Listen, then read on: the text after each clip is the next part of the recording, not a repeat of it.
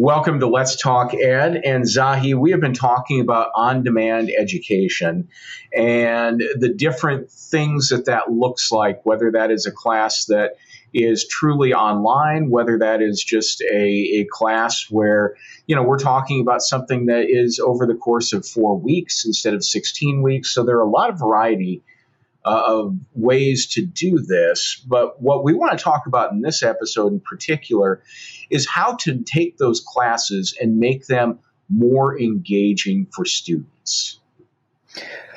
Yes. The thing that everybody hates is to sit in a place, whether virtual or real, and be talked at for any length of time. But yet we keep on doing it. We keep on having those long videos that our students should take because the meat is there. So it's reminiscent of 19th century sage on a stage, and everybody should be, picking up the crumbs of and the gems and the pearls coming out of their mouths. In reality, we need to be engaging for a variety of reasons. We need to be engaging because we are reaching a broader audience every single year, which means each individual student comes in with different styles of learning, different styles of perfecting their experiences. And I can't think of a more equalizing approach to socioeconomics and empowering than education. So how can we have an education that serves not just the common denominator and the average person, rather serving each and every person is our challenge. But it's not a challenge that we haven't done in the past. Those are challenges that each and every one of us has been able to do. And during the pandemic, oh my goodness, we were able to thrive wonderfully. So things like active learning could happen with relative ease. Things like taking time to meet every week or two with each of your students for a few minutes. Have that engagement with the student. And I understand, it's 5 minutes multiplied by 20 students, but block off your time, right? And so on.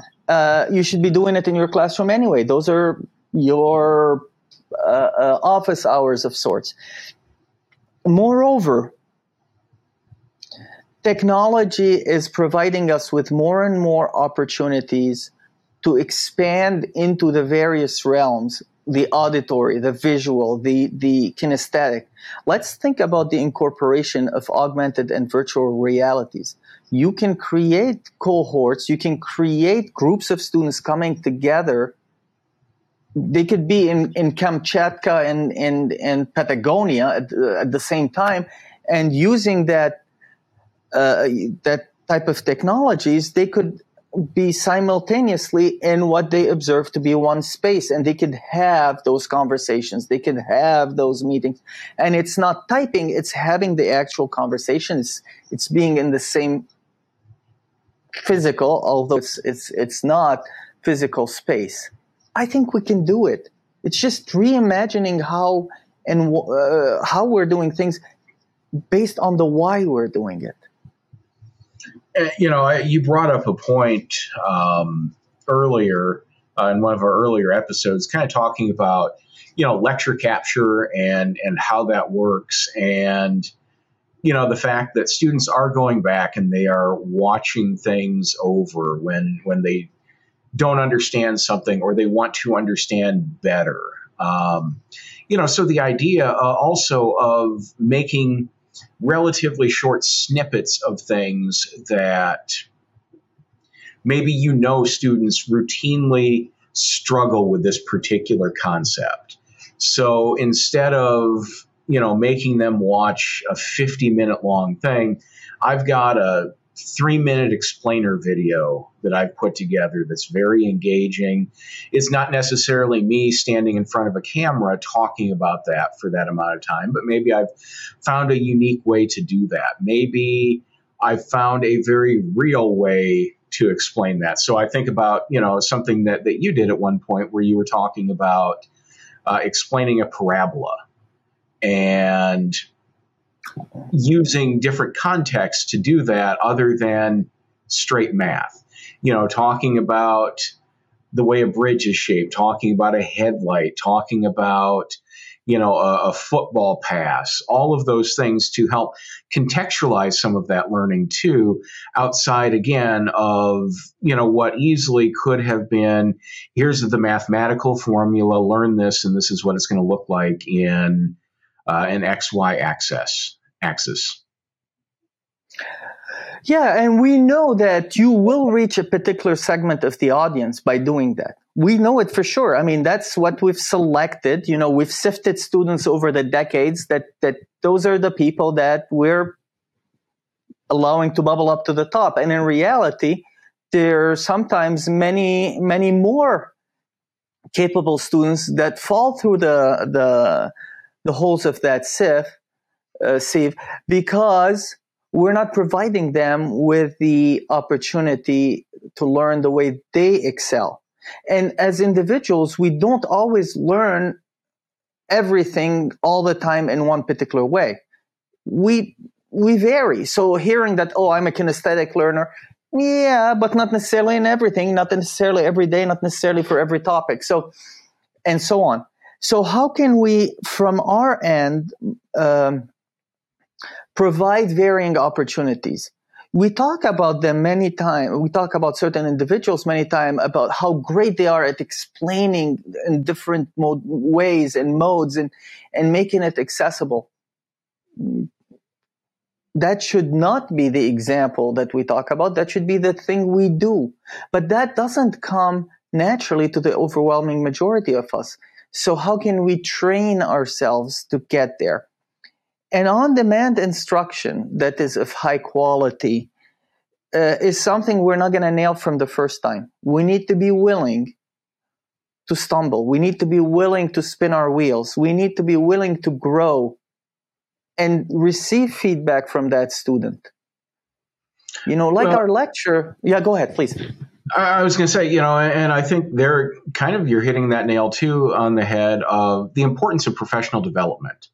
Certainly all of our faculty are hired as experts in their particular fields, and there's an expectation of that, but also helping make sure they know a good way to teach that. Because not everyone is a natural-born teacher. Not everyone that's an expert in their field is necessarily a natural-born teacher. So, helping them along the way with some of the key things that can take that concept that they're trying to explain and make it easily digestible for a student to understand.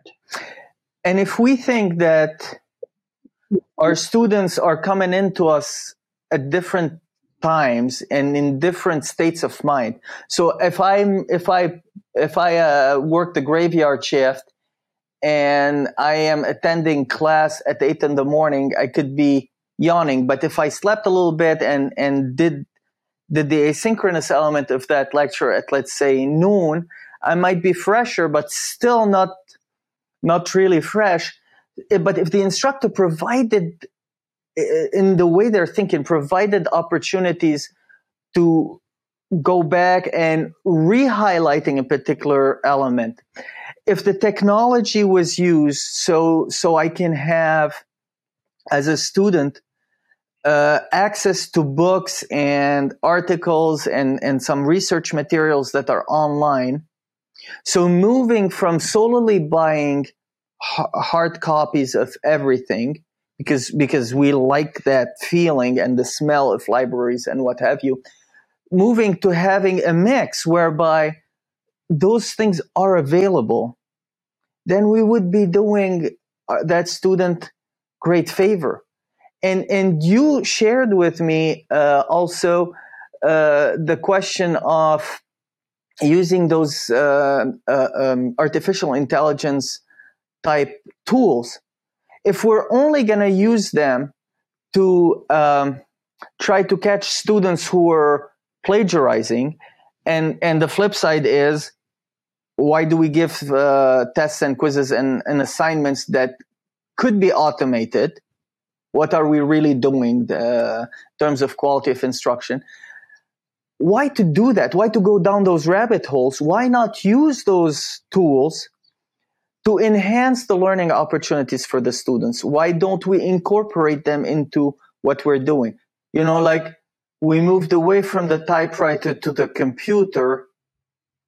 We moved away from the abacus to the calculator and so on. Absolutely. So we have been talking about making on-demand and online education more engaging. If you enjoy topics like this, be sure and subscribe to our YouTube channel. If you're watching us here, subscribe, ring that bell down below. You'll get notifications when we post new content. And you can also find Let's Talk Ed on all of your favorite podcasting platforms as well. So for Dr. Zahi Atallah, I'm Chris Ford. We'll see you next time right here on Let's Talk Ed.